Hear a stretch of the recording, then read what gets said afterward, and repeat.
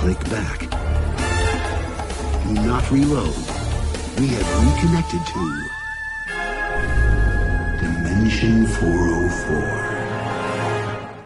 Hello and welcome to a bonus episode of Anthology presented by ObsessiveViewer.com. If this is your first time listening, Anthology is a podcast exploring science fiction anthology storytelling during television's first golden age, beginning with The Twilight Zone.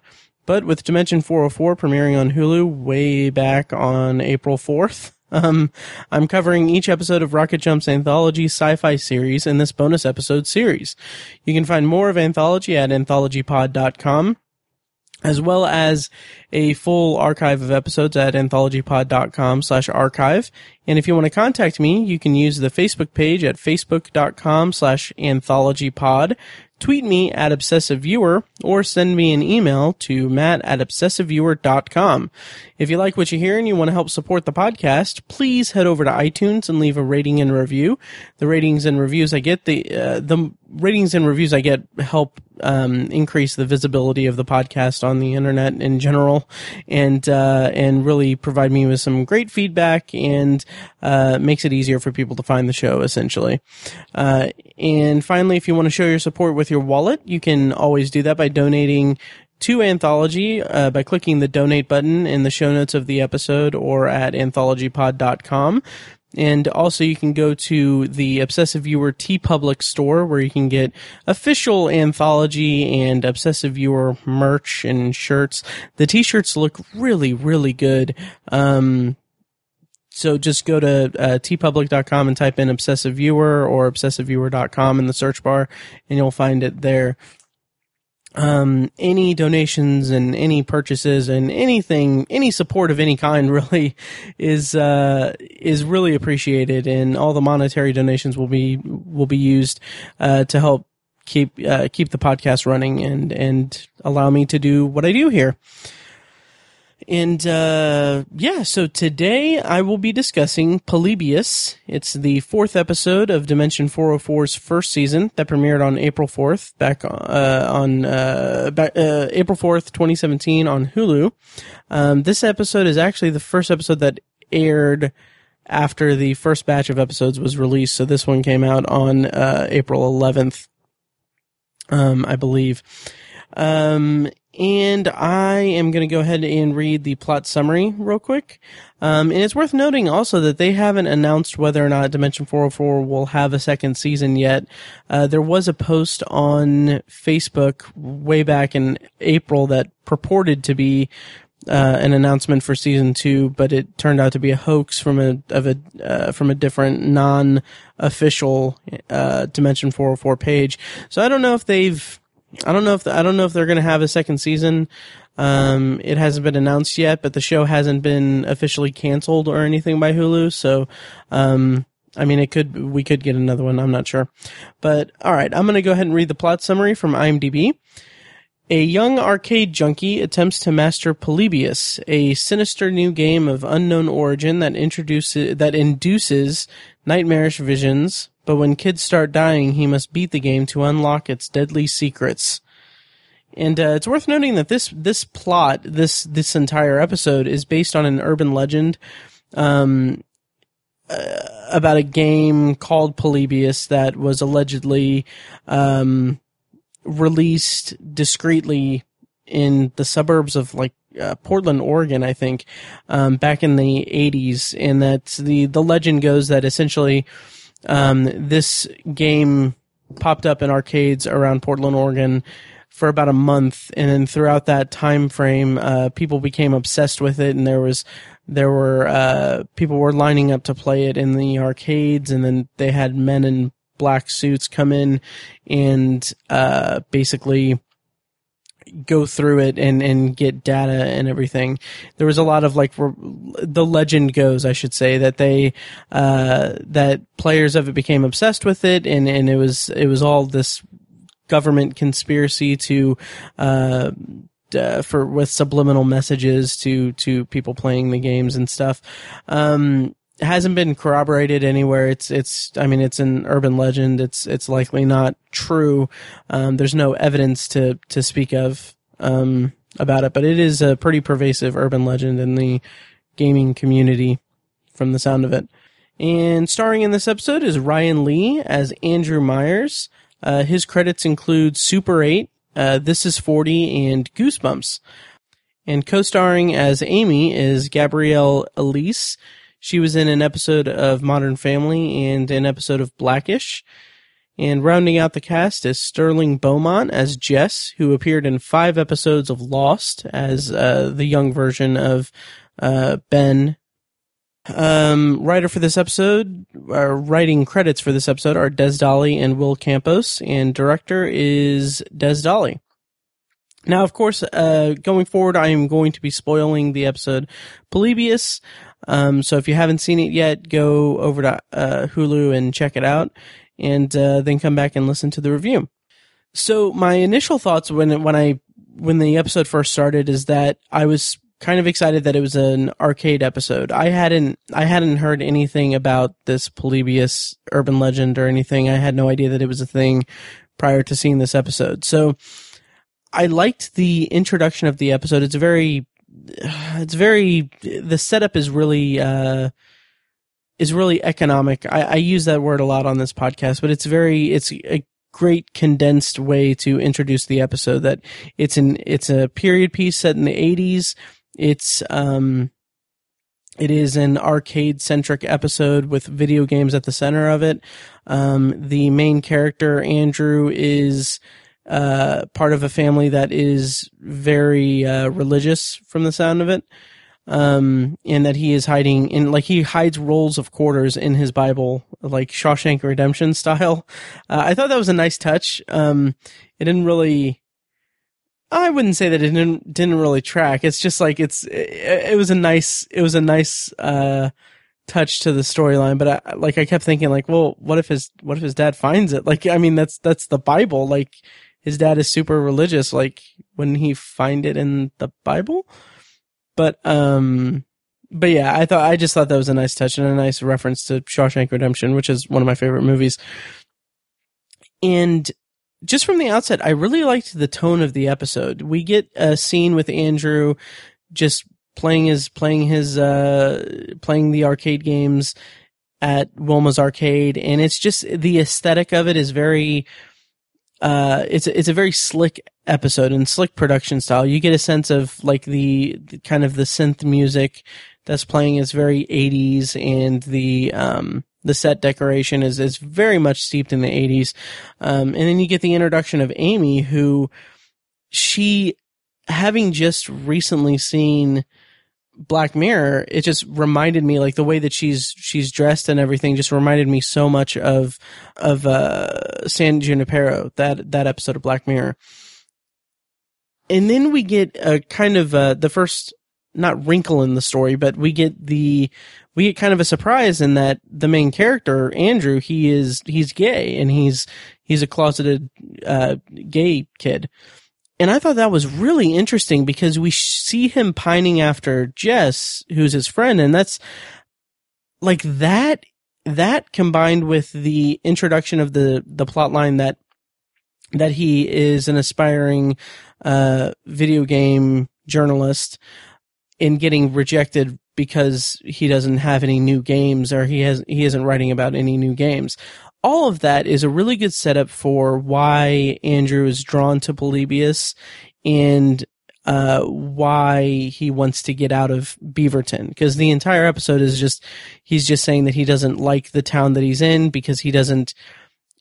It's understandable because he can't be himself. He can't like open up and be himself or anything. He's hiding within himself, and that's just everything that is setting up the episode is just set up pretty well for this episode here. And then we get the introduction of Polybius as the game, and all of this is before the opening narration too, which I thought was pretty cool. But the introduction of Polybius is that it spits out a quarter to Andrew as he passes by it. And that kind of reminded me of the episode of the Twilight Zone, The Fever, with the one-armed bandit that's a sentient machine.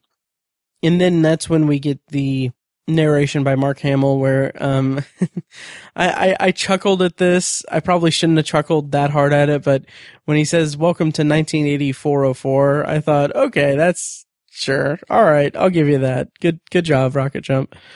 So we get a little bit more about Andrew's closeted homosexuality, and I just think that's a really interesting subject for the show to tackle. I honestly wasn't expecting something so serious to be depicted in this show. I mean, it's been kind of a campy sci-fi anthology show, and it's just like that's a pretty serious subject, and it's handled pretty nicely. So we get the introduction of the game. It's basically a maze game that he's being chased by a demon, or a demon is blocking his way, and he keeps moving in, and that's how he racks up the high scores. And then we get a little piece of, we get a look at one of his painful experiences in school. Is that he's a freshman in high school, and he is afraid to shower after gym class. And so this scene was kind of, I wouldn't say confusing to me, but it didn't really track that well with me, that he is basically having a conversation with his friend Dennis, and so he and his friend are talking, and he's kind of giving Dennis this pep talk, like, just keep your head down and just keep going, and just let it go. And then the upperclassmen kind of corner him, and it's implied that they're sticking a finger up their ass. That's the implication that I'm gathering from it. And so Dennis is basically cornered, and Andrew flees and runs away and leaves him be. So that gets a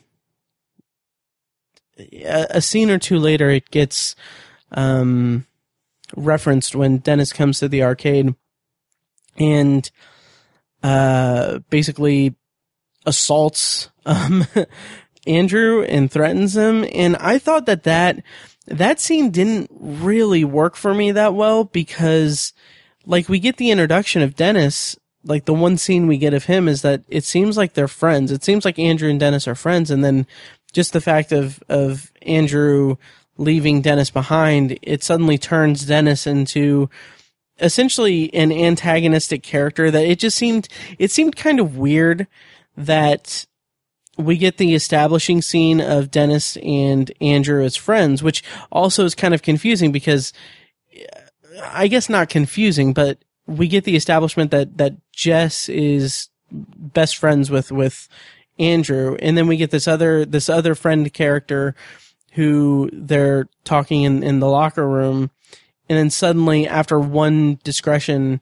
or one transgression, Dennis pops up at the arcade as he's essentially just the same as the bullies, and that didn't really sit well with me, because like he was the victim of bullying from the upperclassmen, and then the next scene we see him, the fact that Andrew abandoned him to be bullied turns him into the exact thing that he was a victim of. And that just didn't really, I don't know.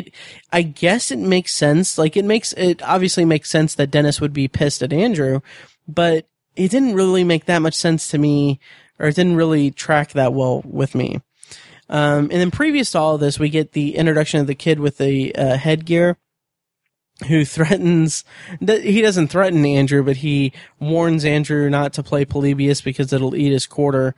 And then after the Dennis in the arcade scene, we get the reveal that the headgear kid died, which I thought was kind of funny, because later in the episode, like the headgear kid is named, like I think his name was Melvin, and later in the episode, Andrew refers to him as Headgear Kid, and I thought like that was kind of weird and kind of funny, and I don't know, it made me laugh a little bit in a moment that probably wasn't intended to be. I don't know if it wasn't intended to be comedic, but it was a pretty serious scene for him to reveal in that moment.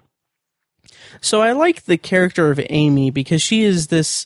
I mean, she's kind of just a general quirky character, but I like that she is this.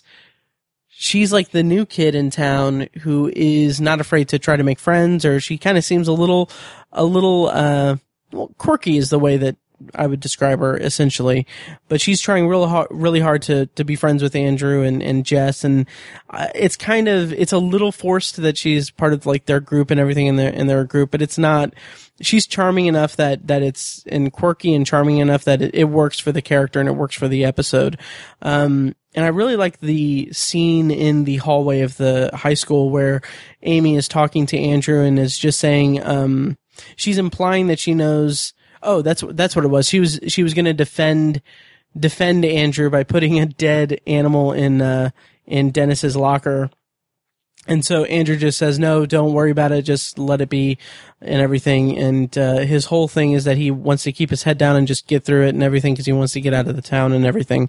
But, she has, deduced that he's gay, and she kind of implies that by saying like, well, he called you a terrible word, and that's a horrible thing to say, especially if someone's different.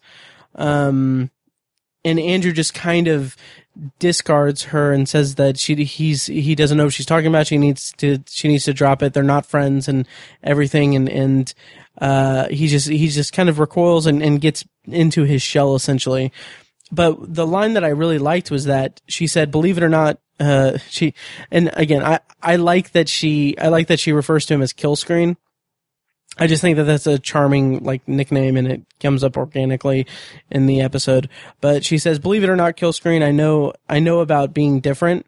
Which I really like how that it's an understated thing because she's a minority, and it's an understated thing. And I really like how this episode deals with its subject matter, whether it's closeted homosexual or someone being a minority, and not fitting in. And it's just a really, I really like the way that it's dealt with essentially. So we get a lot of ominous things throughout the episode, and the whole idea of Polybius being this demon that is killing the kids that play the game.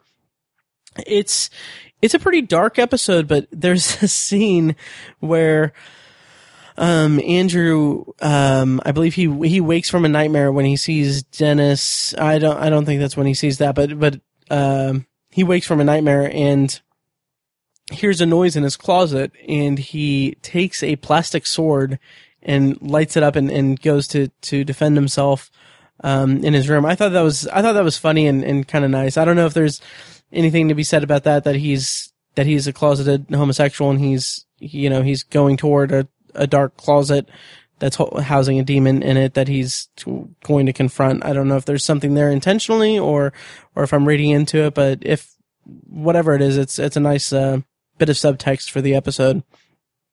And then after that is the introduction of the fact that the characters that play the game are branded with the demonic Satan image and everything.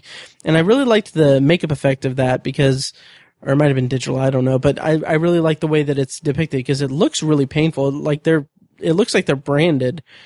And I just really liked that. And then I think around that time is when it's revealed that Dennis was killed, which I thought was with a little bit, not enough fanfare for that, I would say. It was just kind of like, oh, hey, Dennis is dead too. Okay.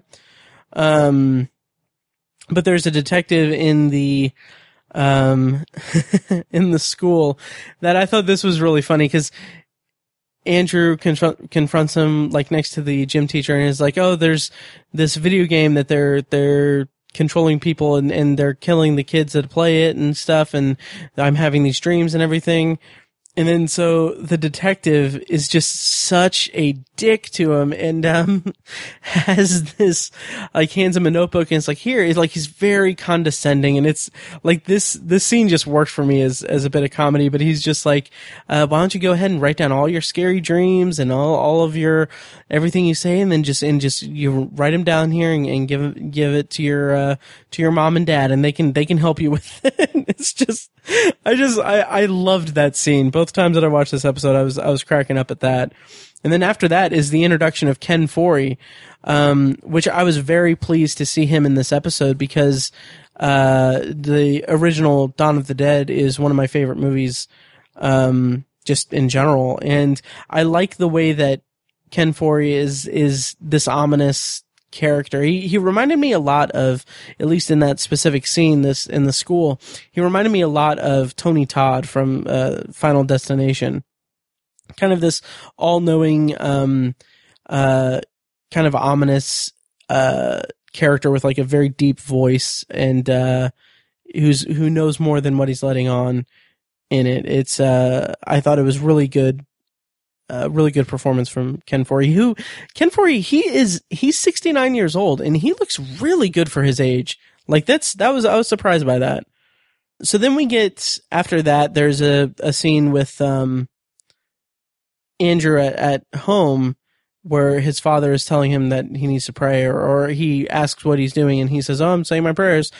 But I want to kind of point out that scene because I really like the way that the father character is depicted in the episode. He's kind of like a Peanuts adult character where like we only hear his voice through the door.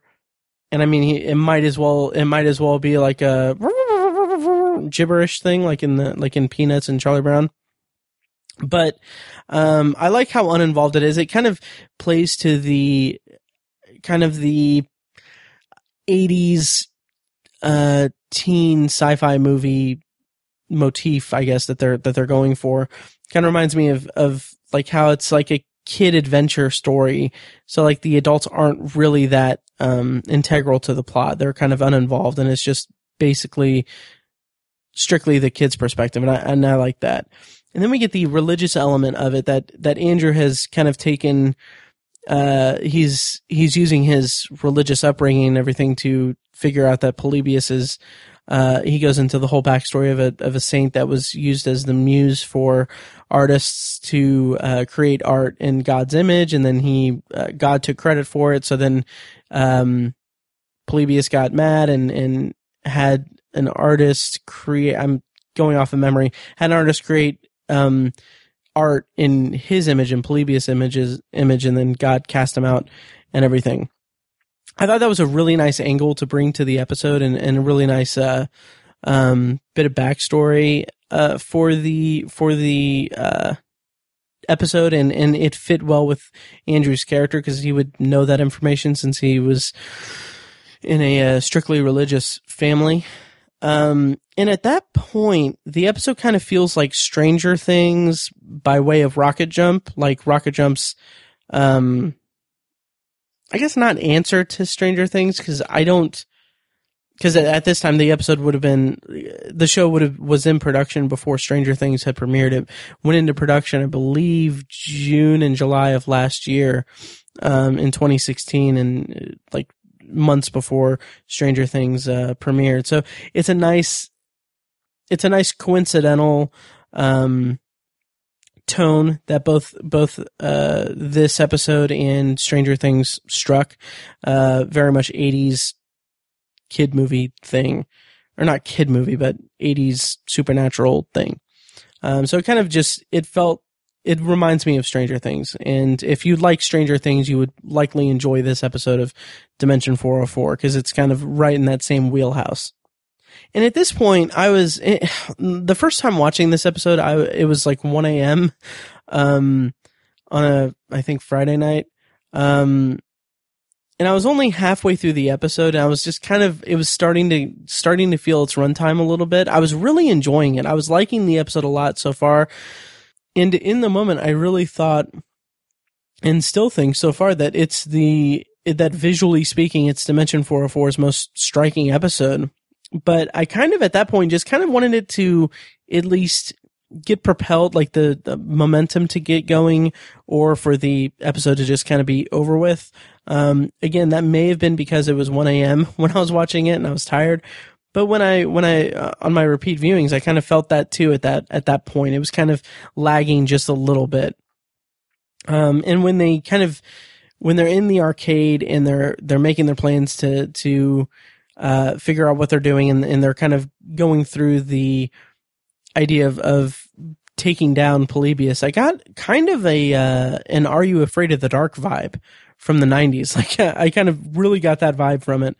And so they decide to, Jess, Andrew, and Amy decide to go through records and everything and try to figure out where this came from.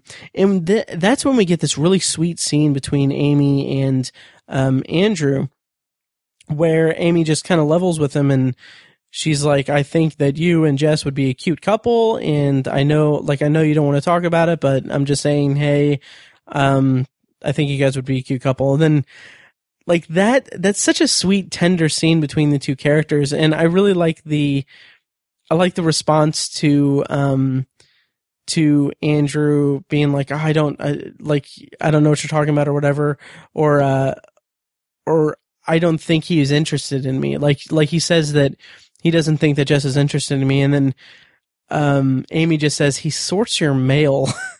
And I thought that was a really sweet scene, even though it leads to a very painfully awkward scene, which I'll get to in just a second, because the next scene is Andrew going into the back office where Jess is going through the records and everything. And this scene in particular didn't work for me because it just seemed a little too off and a little too weird and out of place to me, because there's this whole big thing where he sees a character at the desk with their head on the desk, and he thinks that it's Jess for a second, so he's like creepily going up to it, and then he turns on the light, and nope, it's Wilma, the owner of the arcade, slumped over her desk with a drink next to her. And it's weird to me because Jess comes up and says that she's sleeping, but I mean, her eyes are open, and the snores, there's like a snoring sound effect, and like they're talking very, like, they're not whispering exactly, and they don't bother to turn off the light or anything. It was just a very strange scene, and I kind of wonder if maybe it was originally going to be that Wilma was dead, in that maybe they ADR'd in dialogue and snoring sound effects to make it look like to change it to her just being asleep.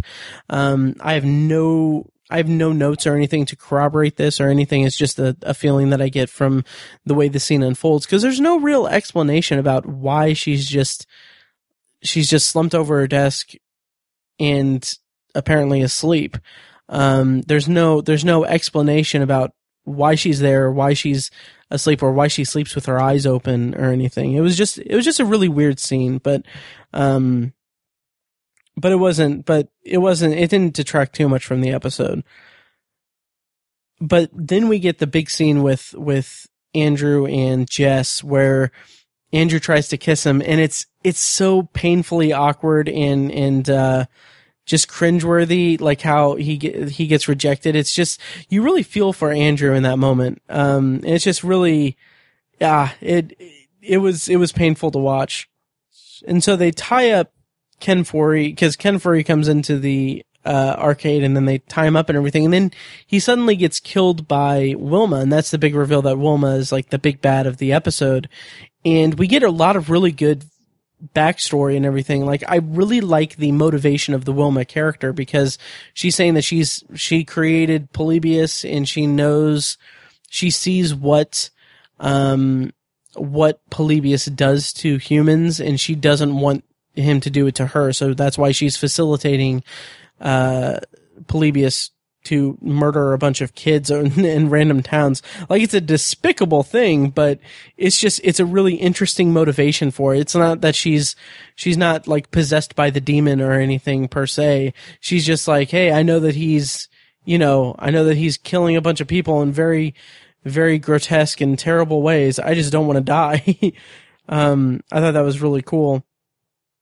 And so she gets them all tied up and everything. And then Amy sort of dies, which I was shocked at first, but then they kind of reverse it later. And I thought that was kind of, I wouldn't say cheap, because it fits with the tone of the episode and the kind of the trio. It works that they get back together. But in that moment where she gets her soul sucked out of her, it would have been more impactful if she was dead for real.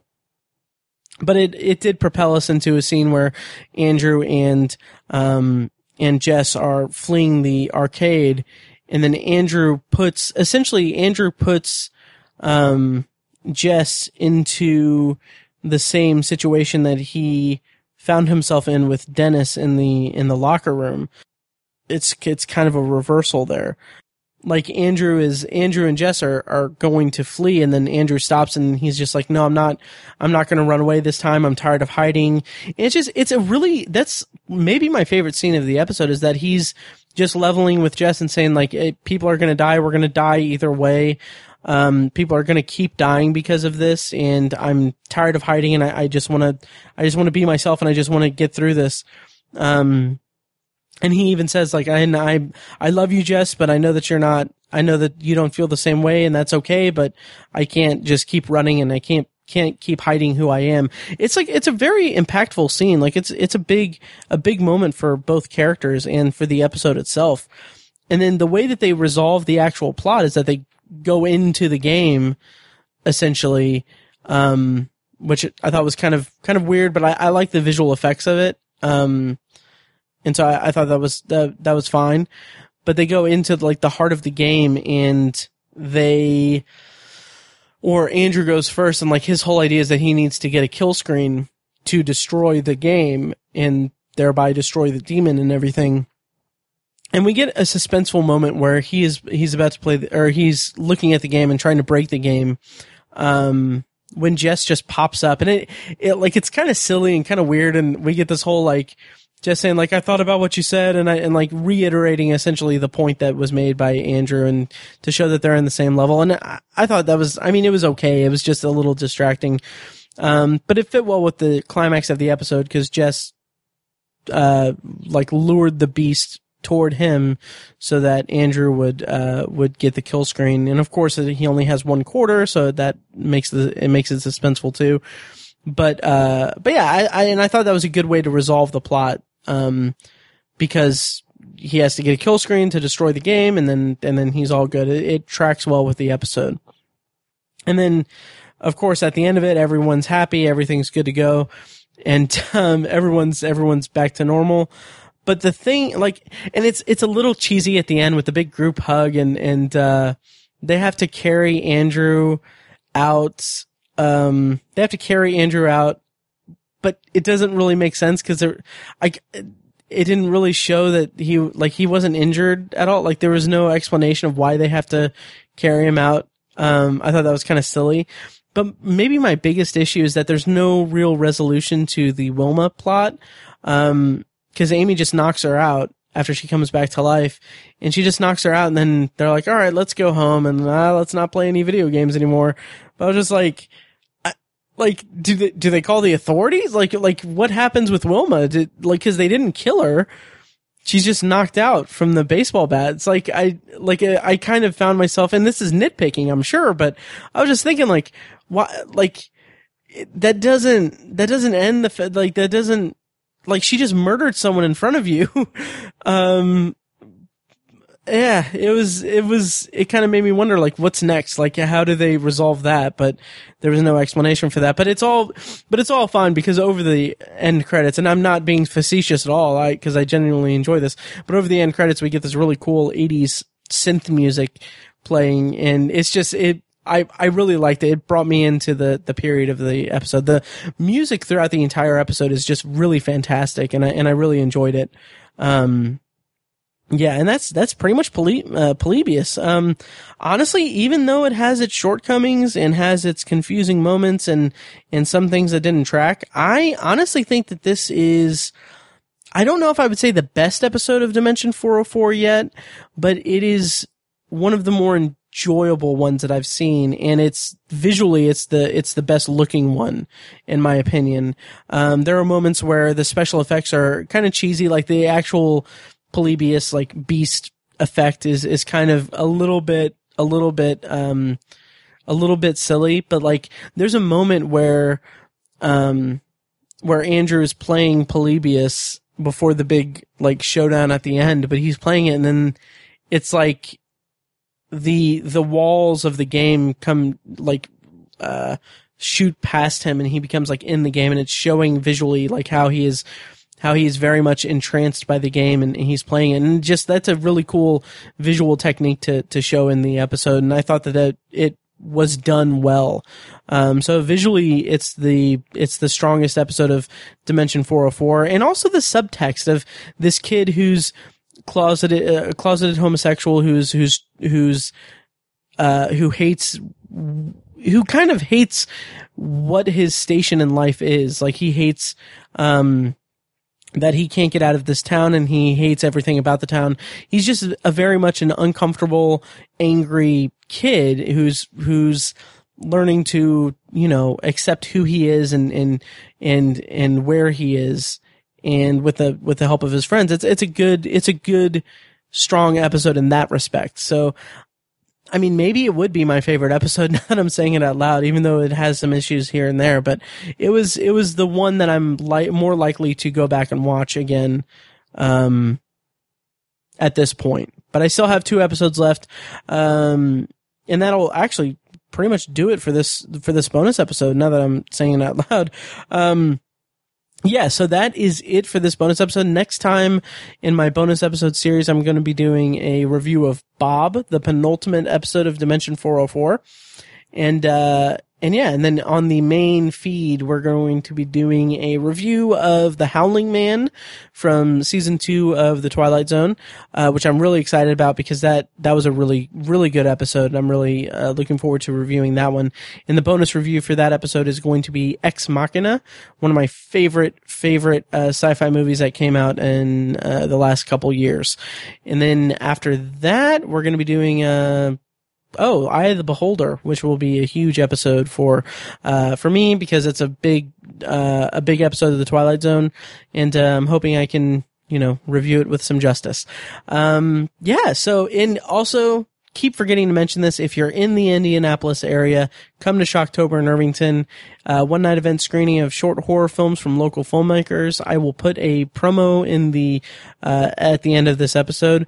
If you buy your tickets, you use the promo code podcast2, you'll get $1 off the price of admission. So go check that out at shocktoberinirvington.com. And finally, I did launch a third podcast under the obsessiveviewer.com umbrella. Me and Tiny, who co-hosts Obsessive Viewer with me, we launched a podcast devoted to Stephen King and his magnum opus, The Dark Tower. The podcast is called Tower Junkies. We're basically just talking all things Dark Tower and Stephen King. We're going to have book reviews of each book in the series, and we're going to go kind of part by part in each book of the Dark Tower series, but we're also going to be talking about the adaptation. We're going to be talking about the connected books in Stephen King's work that connect back to the Dark Tower, and we're going to also do just general conversations about the Dark Tower, about Stephen King, and we're going to also be reviewing other Stephen King books and movies and shows that aren't directly tied to the Dark Tower. So go check that out. It's called Tower Junkies. You can find it at towerjunkiespod.com. And that'll do it for this bonus episode of Anthology. Thank you so much for listening, and I'll see you next time.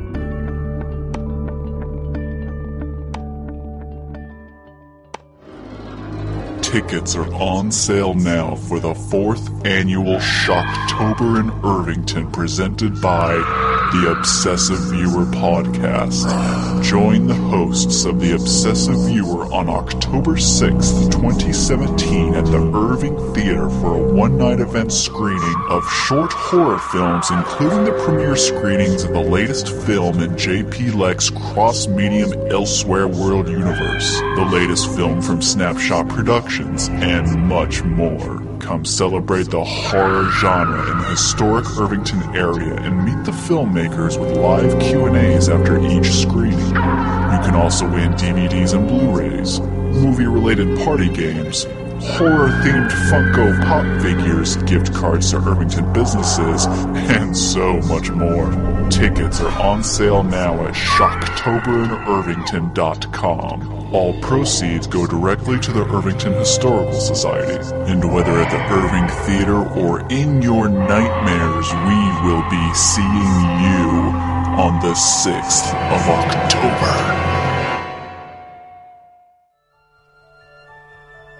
Thank you for listening to Anthology, presented by ObsessiveViewer.com. For more of Anthology and a full archive of my episodes, go to AnthologyPod.com. And if you want to help support the show, the easiest way you can do that is by leaving a rating and a review on iTunes. You can also make donations to the show courtesy of the donate link in the show notes of each episode and on AnthologyPod.com. For recurring donations, you can become a patron at patreon.com/obsessiveviewer and just choose one of the Anthology reward tiers. If you enjoy Anthology, feel free to check out The Obsessive Viewer, a weekly movie and TV podcast I host with my friend Tiny and occasional guest co-hosts over at ObsessiveViewer.com. You can also join the Obsessive Viewer Facebook group at facebook.com/TheObsessiveViewer. For book reviews and commentary on the world of reading, check out our sister site at obsessivebooknerd.com. And for philosophical discussions from a secular viewpoint, check out my friends Chad and Amanda at thesecularperspective.com. Finally, if you'd like to contact me with your thoughts on the show, my reviews, my bonus reviews, or for any other reason, you can tweet me at ObsessiveViewer, send me an email at matt@obsessiveviewer.com, or send me a message on Facebook and like the Facebook page at facebook.com/anthologypod. Once again, thank you guys so much for listening, and I'll see you next time.